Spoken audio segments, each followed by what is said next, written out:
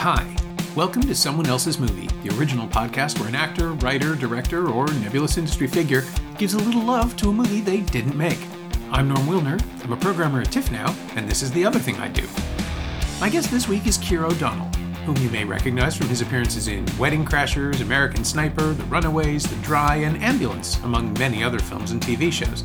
He's also written and directed his first feature, Marmalade, a lovers-on-the-run thriller starring Joe Keery, Camilla Morrone, and Aldous Hodge in a story of deception, intrigue, and bank robbery. It's available on digital and on demand right now across North America, and it's fun, and you should see it. Keir chose True Romance, Tony Scott's 1993 joyride, written by Quentin Tarantino, starring Christian Slater and Patricia Arquette as Clarence and Alabama, two crazy kids whose love story just happens to have a body count for the ages, playing out against a backdrop of mob violence and casual Hollywood corruption, and supported by a killer cast that includes just about everyone. Gary Oldman, Brad Pitt, James Gandolfini, Bronson Pinchot, Saul Rubinek, Dennis Hopper, and Christopher Walken. Oh, and Val Kilmer as Elvis. It all makes sense. This is Someone Else's Movie.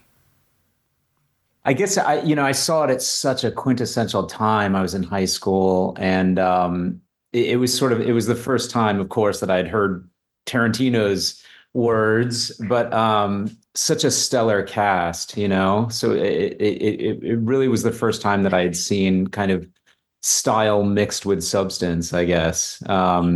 And again, being a teenager with lots of angst going on, it's sort of it's a sort of perfect film for living out sort of wild fantasies of love and lawlessness. And but yeah, as a sort of budding actor at that time, it was kind of like, the characters are so incredibly rich and well thought out and colorful, and the casting and everything, the direction from Tony Scott it's just unparalleled as far as I'm concerned. It just really like all comes together as this like wild romping ride. So this was your first Tarantino full stop? You hadn't seen any of the others, or this was the first time? I don't think, because I know that Reservoir Dogs was right around that same time. In fact, I think that they shot True Romance first, as far as I remember, and that Reservoir Dogs had come out first in like 92, 93. But Sundance and stuff like that. So probably avenues that I growing up in sort of small town Massachusetts, that I was not exactly hitting Sundance at that point. Yeah, I have told the story on the podcast, I'm sure, but Reservoir Dogs came to TIFF in 92 after Sundance because it opened that fall. I was old enough that it was really the first festival that I covered full on for the Toronto Star. So I was doing everything and interviewing everybody, watching stuff left and right. And because it was 1992, press was given tapes frequently, video cassettes, VHS tapes to take home and watch the movies before the interviews if you couldn't catch a press screening, if the timing didn't work out. So they gave me a tape of Reservoir Dogs, which I took home and watched 4 times. I was 24 and it was speaking to me.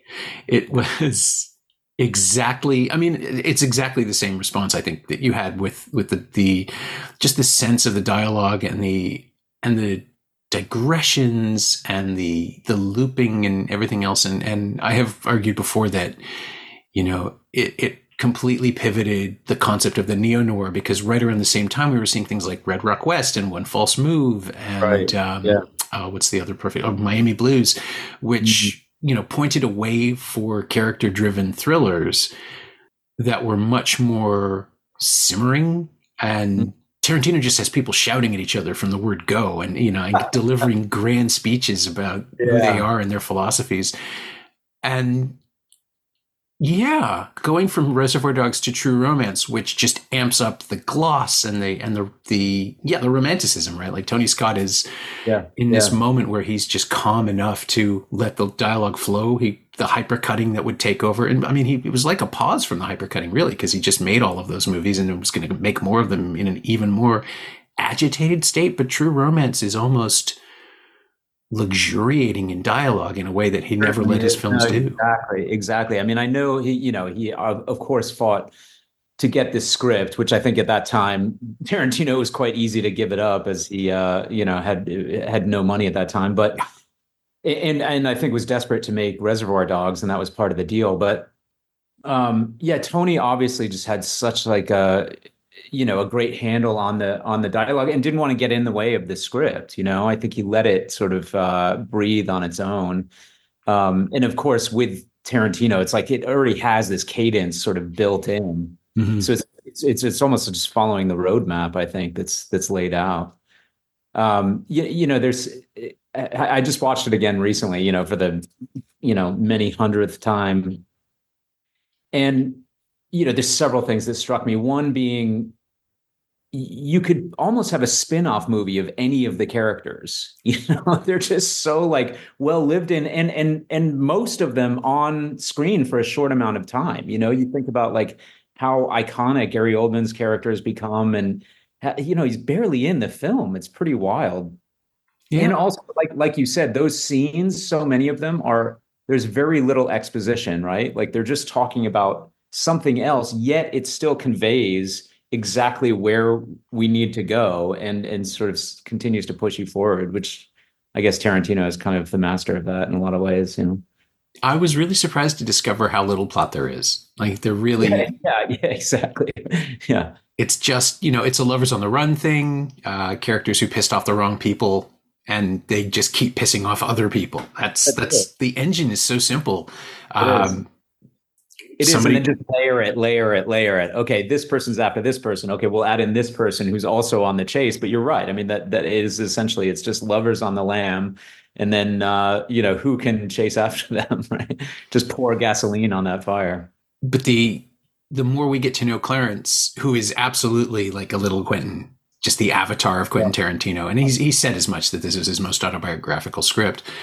But it's also his most wish fulfillment script, right? Because he's the coolest guy in the world. He gets to hang out with Elvis all the time. He gets this incredible girlfriend out of nowhere, who falls so madly in love with him that she gives up the life, which is so much a thing that Tarantino would keep doing. Just the sense that women are redeemed by men and need them. Even Kill Bill, which is about someone reclaiming her power, starts with her. I mean, chronologically starts with her effectively in sway to this guy. Yeah. And somehow it doesn't feel like adolescent wish fulfillment. I think just because Patricia Arquette is so good at being her whole person instead of an appendage. No, I mean it's so true. Of course, it is bizarre, right? That it spoke to a teenage me, but it still speaks to me now, in my mid-40s. So it's like it has this sort of timeless kind of course, nostalgic feel to it. I think that there's something about, I mean, obviously Tony Scott as well, I think has this kind of like adrenaline fueled kind of sensibilities. So he's able to, I think, take the simplicity, and that kind of, like you said, is sort of noir kind of like adolescent quality and sort of like inject it with adrenaline. So it feels like relenting somehow, you know what I mean? It just kind of, it's just, it's just such a wild ride, isn't it? It just kind of, it from the get-go, it's sort of like you are with them, whether you want to be or not, and it never lets up till the bitter end. Yeah. And it just, we've discussed the piling on of characters, but it doesn't feel like it's throwing things at us. Something about the way Scott delivers it, and I'm sure Tarantino would have rushed through it just because he was making shorter movies at the time. Like Reservoir Dogs is 100 minutes and starts with the heist going wrong and then immediately establishes all the stakes. This one just breathes into the circumstances. Yeah. But it also, as you say, it lets these vivid supporting characters introduce themselves and hang around and deliver, philosophical treatises about who they are in the world. And I always forget, I don't think it was the first time I'd seen James Gandolfini, but I think it was the first time most people had. I think it is one of his first, things. Yeah. And he so fully embodies, like, this is like a fully formed character actor in his late 30s, early 40s. He was younger than he looked, and just comes right in and takes over, and then things do not go his way at all.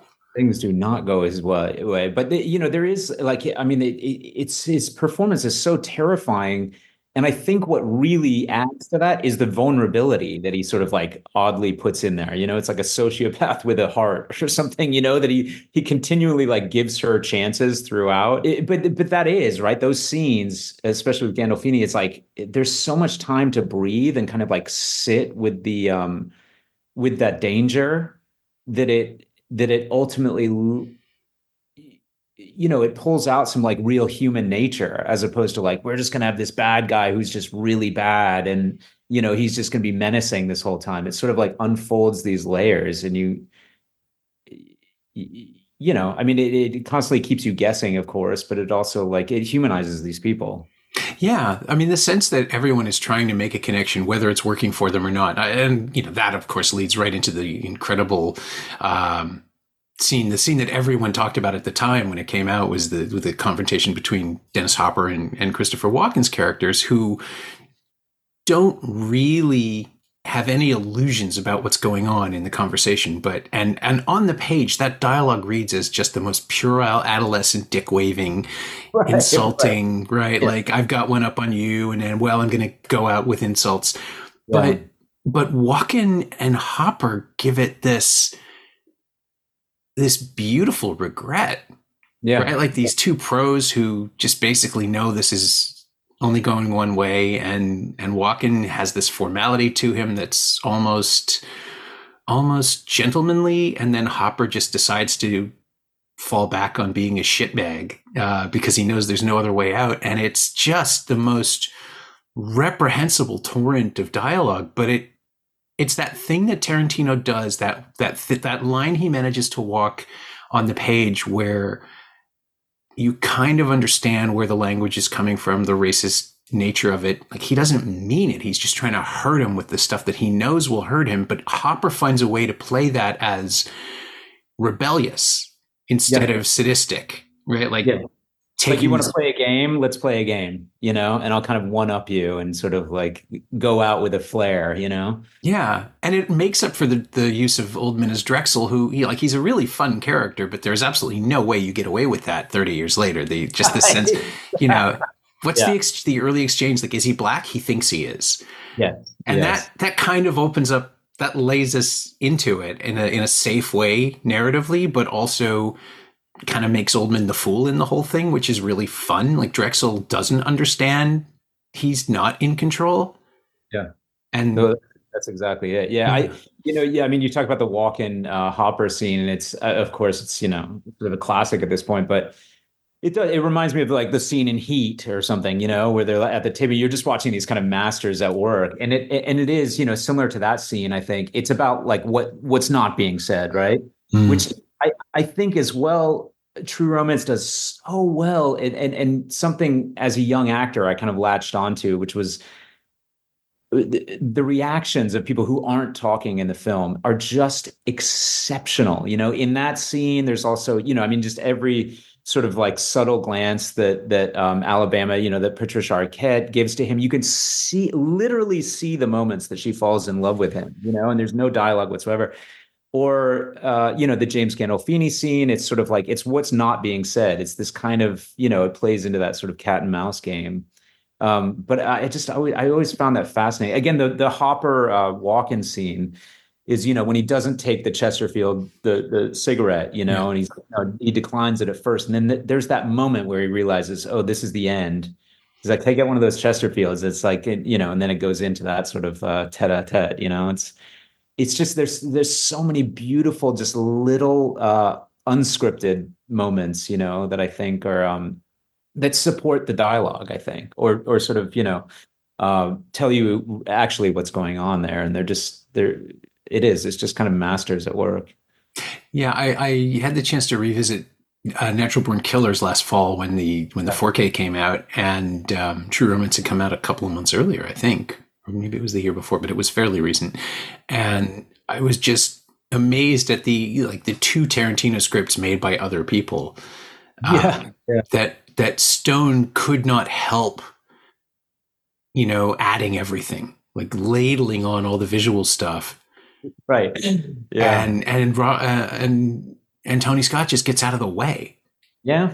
It's so true. Like there is a part of it that, I've always thought, of course, imagined like what would the Tarantino version of True Romance have been, but it's like it's not that crazy to think like that it was fairly close to that. I think structurally the script, I think he had it non-linear, I believe, when he first wrote it. So Tony sort of made it a linear script, but especially like the sort of the violent sequences are like very reminiscent of the way I think Tarantino shoots things, so you're absolutely right. I think it holds the essence of not just the script, but kind of Tarantino in general, Yeah, I mean, I think the camera package would have been different. Probably that's the only thing I could think of. It would be less glossy. At that point in Tarantino's career, it would have been scrappier, maybe. Yeah, no question. Yeah, a lot of coverage. Tony Scott coverage, man. Yeah. Oh, but he's in love with the anamorphic of it all. He just uses the frame so beautifully. So many like Dutch angles, like, which I just love. I mean, I think he got, later on, he started getting a little crazy with it and Domino, like everything's, so, but there's some really like interesting use of it, I think, in True Romance that sort of feels kind of, like almost romantic in a way, right? That it's this sort of like rose-colored, you're seeing things through a sort of tilted angle, of like, it's not actually sort of how it exists, but it's a sort of skewed perspective of it, and it's used sort of like in odd spots, I found that really add to that sort of, that perspective of sort of the tunnel that you're going down.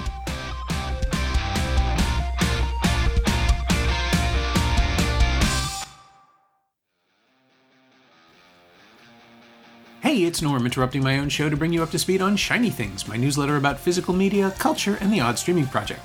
Last week, I unpacked Criterion's essential Chantal Akerman masterpieces, 1968 to 1978, which celebrates a decade of the director's cinema in 3 exceptional Blu-rays. Sign up for a 14-day free trial at shiny-things.ghost.io or find a link at the Semcast Blue Sky account. You like reading about movies, and I like writing about them. Come check it out.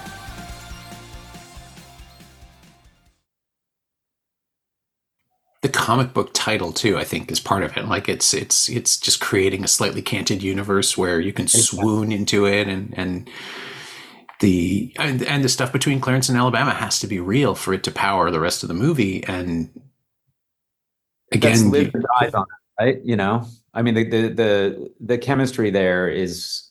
That's it. I mean, they sleep together. The next morning, they decide, "I love you. Let's get married." And it's like. That is a really quick turn. What is that in the first 5 minutes of the film? So it's just like if you don't buy that, we're out. And it's not only do you buy it, but it's like you are just immediately, I think, or at least I was, like on board, ready, and sort of fully on their team. Yeah, and this is a world where young lovers can unite against the world and just be the center of the universe for this narrative that's happening around them. And somehow, I mean, I just keep thinking about how Christian Slater was being dismissed right around this time as a like basically a one-note Jack Nicholson impersonator who, right, yeah.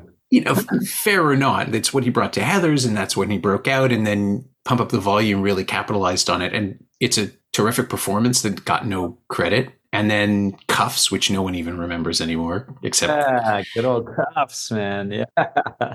And then this, and suddenly it's just like, oh no, this is what you can do with him. This is, and it's also a great refutation. Like Tony Scott doesn't direct actors, which was being thrown around at the time. And it's like, no, this is all actors. This is all collaborative. You don't get right. That was like a thing with Tony that he was coming off like. What was somebody once said that they'd done a lot of work, but they hadn't done a lot of acting. Not in that film, but it's just it's a great shorthand for that kind of performance where you're really just posing more than you are performing. Yeah. And that was sort of, the run of films he had, Top Gun, Beverly Hills Cop 2, no one was giving him any credit. Right. and The Last Boy Scout. Again, not movies with a lot of acting. And then this was his turn, right? After this, he does, after True Romance, there's Crimson Tide, which is Which I all like read a actor thing duels. that he, after True Romance, he just, sort of adored Tarantino so much that he asked Quentin to like touch up Crimson Tide. Is that true? Well, I mean, the Silver Surfer speech has to come out of him. There's nowhere else that comes from. Right. Oh my God. That's amazing. Is that true? Is that really? He did a pass on Crimson Tide and added a lot of dialogue for the supporting characters. I don't think he touched Hackman and Washington, but all the others, all the peripherals, get dialogue that is just pop culture aware. Oh my God, I have to go watch that again. It really pops when you know it. It stands right out. And I know that I think it was Robert Town who came up with the Libs on Our Stallions exchange for Washington and Hackman. But yeah, all the supporting characters have a polish from Quentin. Oh, that is incredible, isn't it? Isn't it? What could have been? That's wild. Yeah, there's another world where this movie, where True Romance specifically, turns Quentin Tarantino into the go-to Hollywood script doctor. And I'm glad it didn't happen because we got the movies he made. But on the other hand, there are a lot of generic A-list blockbusters that could have used a polish. Well, yeah, and especially I think even though True Romance did not do well, I think originally when it came out, it's like there were many sort of imposters after that I think tried to capture that same essence and just I mean, still to this day, right? It's like it's a tale as old as time, but it's tough to pull that off, to make it look so sort of effortless like that, of like what we were saying, a simple story, but then surrounded by kind of these like rich, smaller supporting cast. It's kind of like, oh yeah, just write a really like dynamic, sort of fun, whimsical character. It's he makes it look very easy. Oh yeah, hard in it sounds. I mean, you think about all the late '90s movies, and he's in a couple of them. Tarantino, okay. All the stuff that rolled out that tried to be, and it's funny. Everyone did say like, "Oh, these are all Pulp Fiction knockoffs," but they owe more to True Romance, right? Because Pulp Fiction is doing something genuinely different, with structure, with character, with digression. True Romance is the one that everybody saw and thought, "Oh, I can do that." That's right. Exactly. It does. It looks, I mean, still to this day, that's why I sort of say like, it feels like a perfect film to me because it is so effortless and it's kind of, there's just such like there's such a great rhythm and everyone sort of fulfills their roles. And I mean that all the way from, directing, costumes, acting, casting, lighting, music, score, of course. It's, it all comes together in this sort of like effortless, like, yeah, check this out. This is fun, sort of like easy breezy sort of anyone can do this sort of way, Yeah. It also has, I think, maybe the best cast of any Tarantino script, which is just, and I only get to say that because Sam Jackson's in there very briefly. Otherwise, there'd be an argument. But every single person in this movie is having the best time with his dialogue. Yeah, absolutely. That's what I say. It was, I think, the first time that I had seen Tarantino's words come to life, and it's only held up by like that incredible cast. Yeah. Do you have a secret favorite? Is there somebody who you've rediscovered since you've been rewatching it? Someone else who pops in a different way? I mean, like, I just don't think you can beat Gary Oldman. I mean, it's sort of like that. I think as well. I mean, had Dracula come? I'm trying to think if Dracula had come out yet. It was the previous year, yeah, 92. Oh, it was the previous year. Okay, got it. So, like, I'm sure that I was like well on board the Gary Oldman train at that point in time. But it was, I mean, everything that he did, especially around those days, was like, what?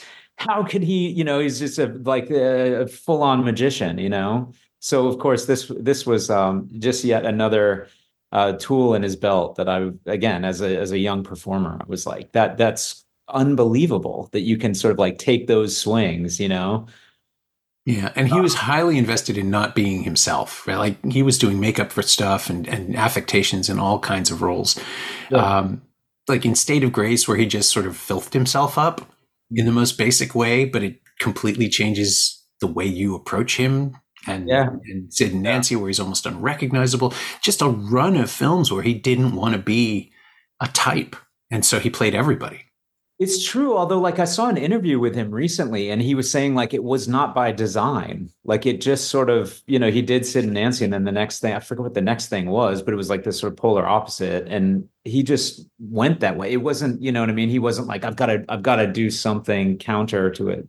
And then, all of a sudden he woke up and everyone's like, he's the chameleon, he's the guy who can do anything. He's like, sure, I'll take it. But it's also, I guess that's the blessing and the curse of being a character actor, which I've found myself sort of falling into at times too, because incredibly you get to play like a diverse range of characters, but sometimes difficult to cast because they're like, I don't know.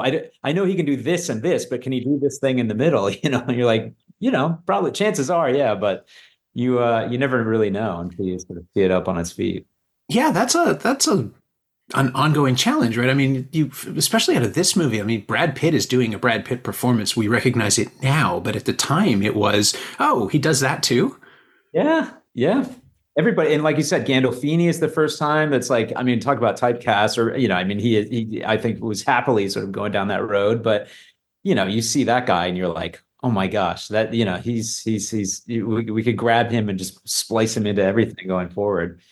But I think even Patricia Arquette, she was sort of switching things up a little bit. Rappaport, that was the first time he had been on screen, and you're sort of like, what you see is what you get, It's very he's very comfortable in that role.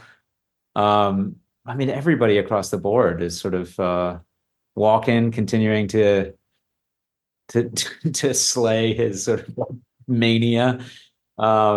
Val Kilmer, of course, popping in there in the back, it's that's all. I mean, speaking of Val Kilmer in there, right?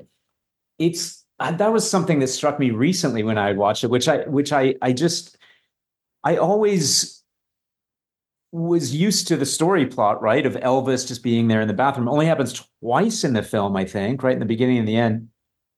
And I mean, talk about a sort of like a bizarre, a full-on delusion, right? That Clarence is having, but you sort of just really accept that. And you're like, yeah, man, that's cool. That's sweet. That's awesome, And I guess we all have those sort of moments in the mirror, right? Where we kind of like give ourselves a little pep talk or something. But it's to see it on screen, to actually see him in the background and stuff is like borderline delusional. I mean, it's a little, it's like slightly unhinged, I feel like, that's, it really struck me this last time that I watched it of like, that is a bold move to kind of really, to go there and only show it twice in the film, Yeah, I once wondered one time through, I was like, well, is this whole thing in Clarence's head? Are we supposed to take that away? Like between the Hans Zimmer score and the sort of gentle exaggeration of everything around him, and then the fact that Clarence does kill a whole bunch of people and get away with it. Is this too, right? Yeah, she kills the cop at the end and they're like, yay, happy ending.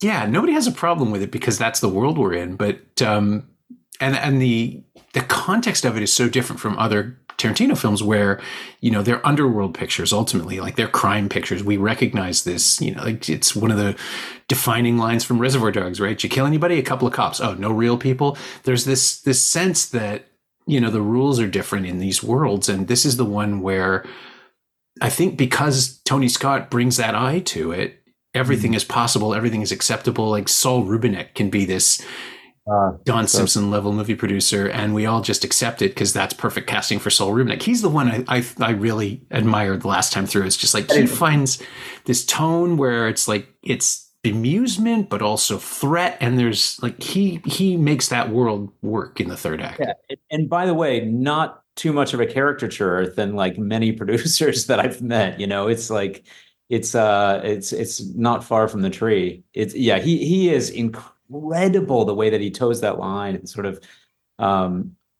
you're laughing at him but also with him and sort of scared of him yet like magnetized by him. It's sort of it is he completely fulfills it. Yeah, it's just fun. He's getting it and he's having fun and bringing us along, but we've already established the danger that everybody's in. So yeah, he could go off too. Anybody could. Yeah. So as a character actor, I wanted to get into this. Is there a role that you would want for yourself now? I mean, obviously when you're younger, you identify with Clarence, but who would you play now at your age at this moment? That's a great question. I mean, yeah, of course, there was always Clarence is like the obvious answer that anyone would say. Um, Gosh, that is so good. I maybe like Bronson's character, like he's so. I mean, you talk about that, like towing that line. There's this sort of squirrely aspect to it, but it's you sort of like, oh gosh, you just really feel for his situation and his. It's just so cringy, but warm and sweet, and he brings this kind of like the fact that he has a sort of a self-deprecation, like he understands sort of what is happening to him, and there's kind of those little chuckles along the way that are like, here's a man that is just destined for failure and just falling apart as it crumbles. That'd be a So fun role. that's yeah, super fun, and he kind of gets to interact with a bunch of different characters, which not many of them do. That's true. He's maybe besides Clarence and Alabama, he might be the only person who runs through the entire narrative, right? Like, Floyd pops up here and there, but he never leaves the house.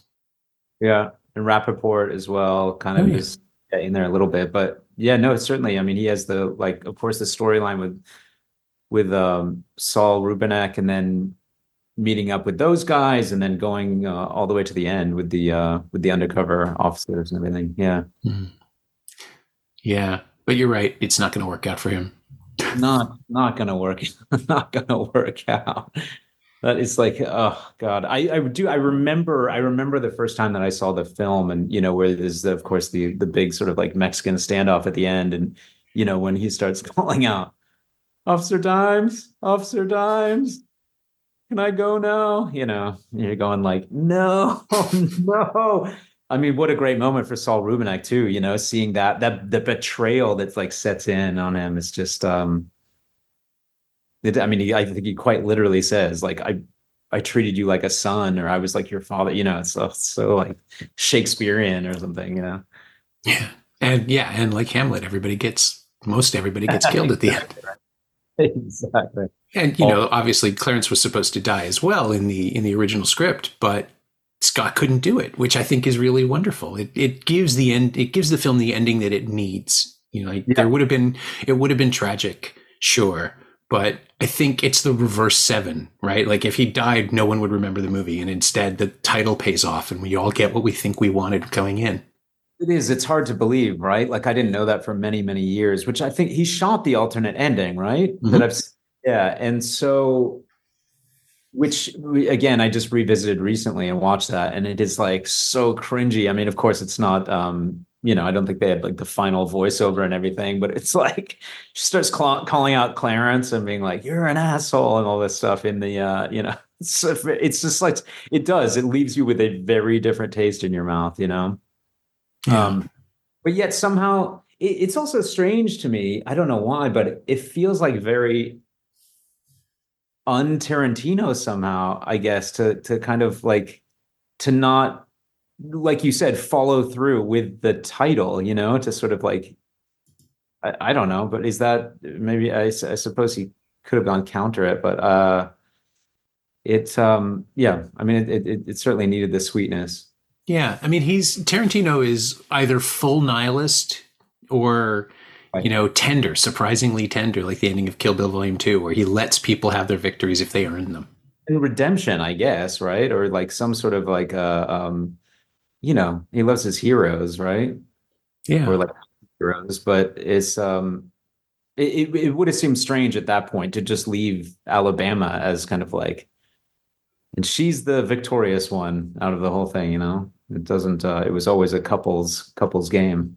Exactly. Yeah. It has to be the two of them. Otherwise, and the three of them in the end. Otherwise, there's just there's no justice in the world, and that's not the worldview that we start with, even though that worldview may be thoroughly delusional.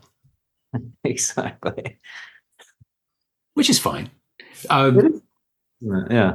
Speaking of contentious worldviews, this is how I segue very, very awkwardly into Marmalade, where you have this sunlit, beautiful relationship picture wrapped up in a framing story of a guy in prison narrating his perfect love. And without spoiling anything, tough that to.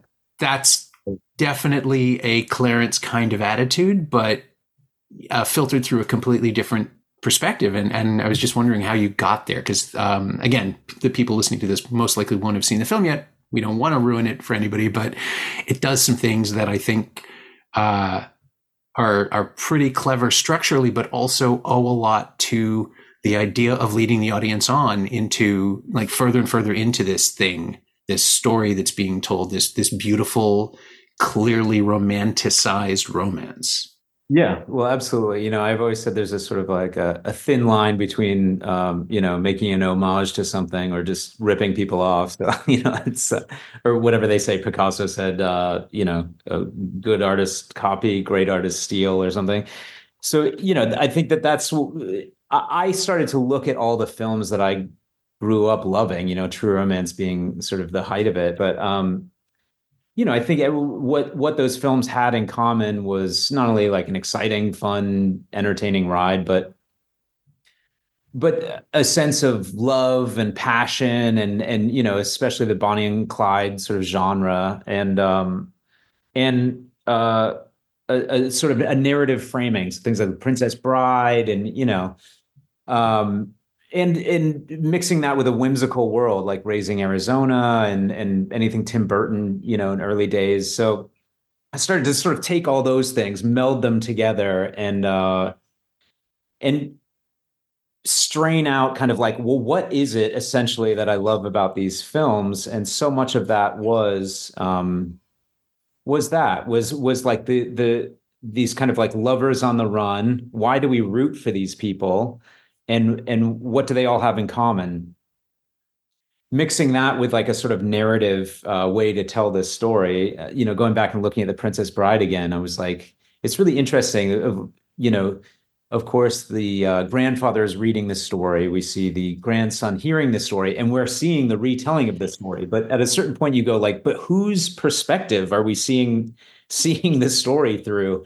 So I thought that was like a really interesting way in.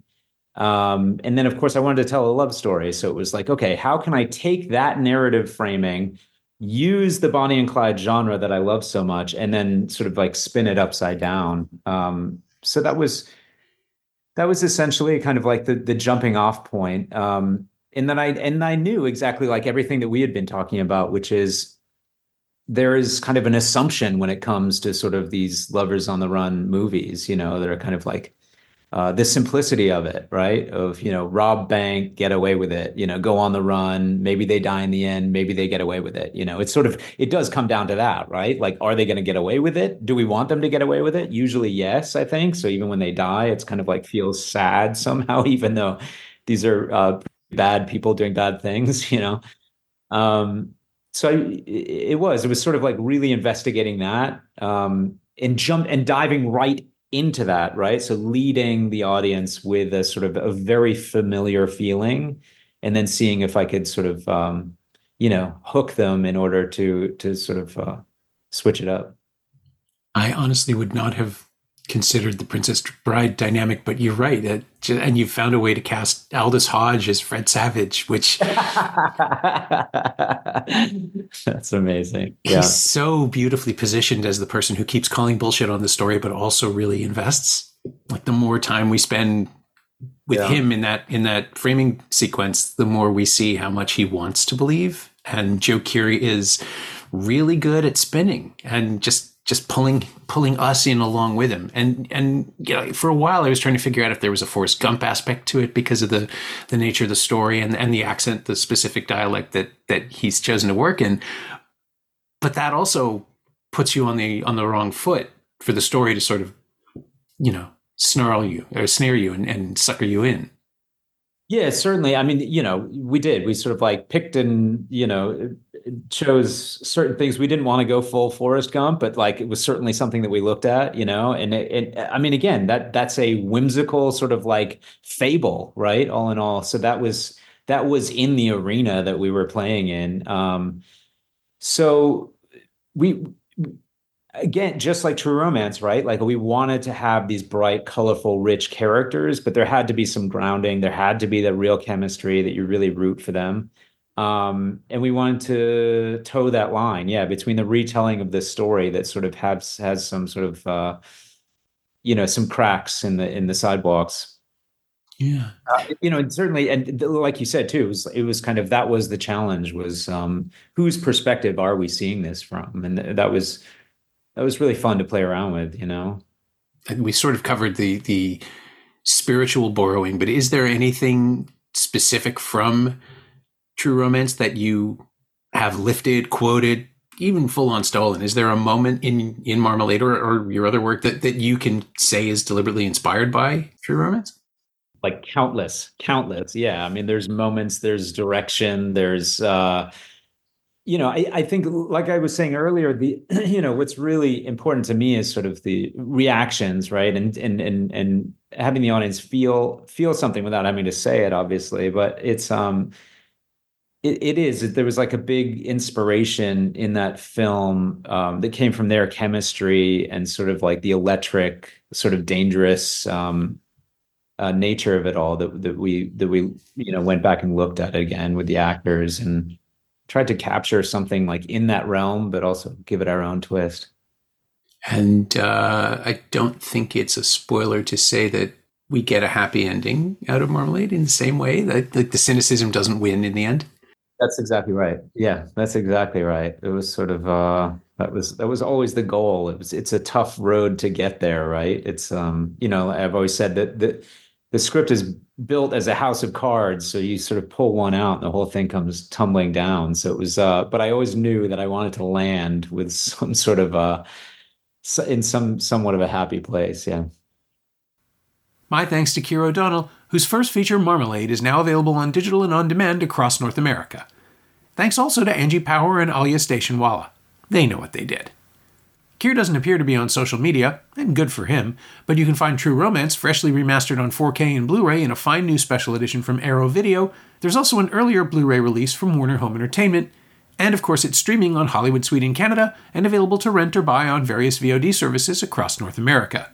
You can find me on Blue Sky at Norm Wilner, and you can find this podcast there at Semcast, SEMcast, and on the web at someoneelsesmovie.com. The first year of the show is still available for just $20 at payhip.com/Semcast. That's the first 52 episodes of Someone Else's Movie, 44 of which aren't currently available anywhere else. And check out my newsletter, Shiny Things, at shiny-things.ghost.io. I think you'll enjoy it. Our theme song is by The Last Year. If you like it or the show in general, please say so. Leave a review wherever you've been listening. Every little bit helps. It truly does. And check out the other shows on the Frequency Podcast Network while you're doing that. Stay safe, watch movies, wear a mask if you go out, get your booster when you can. I'll see you next week.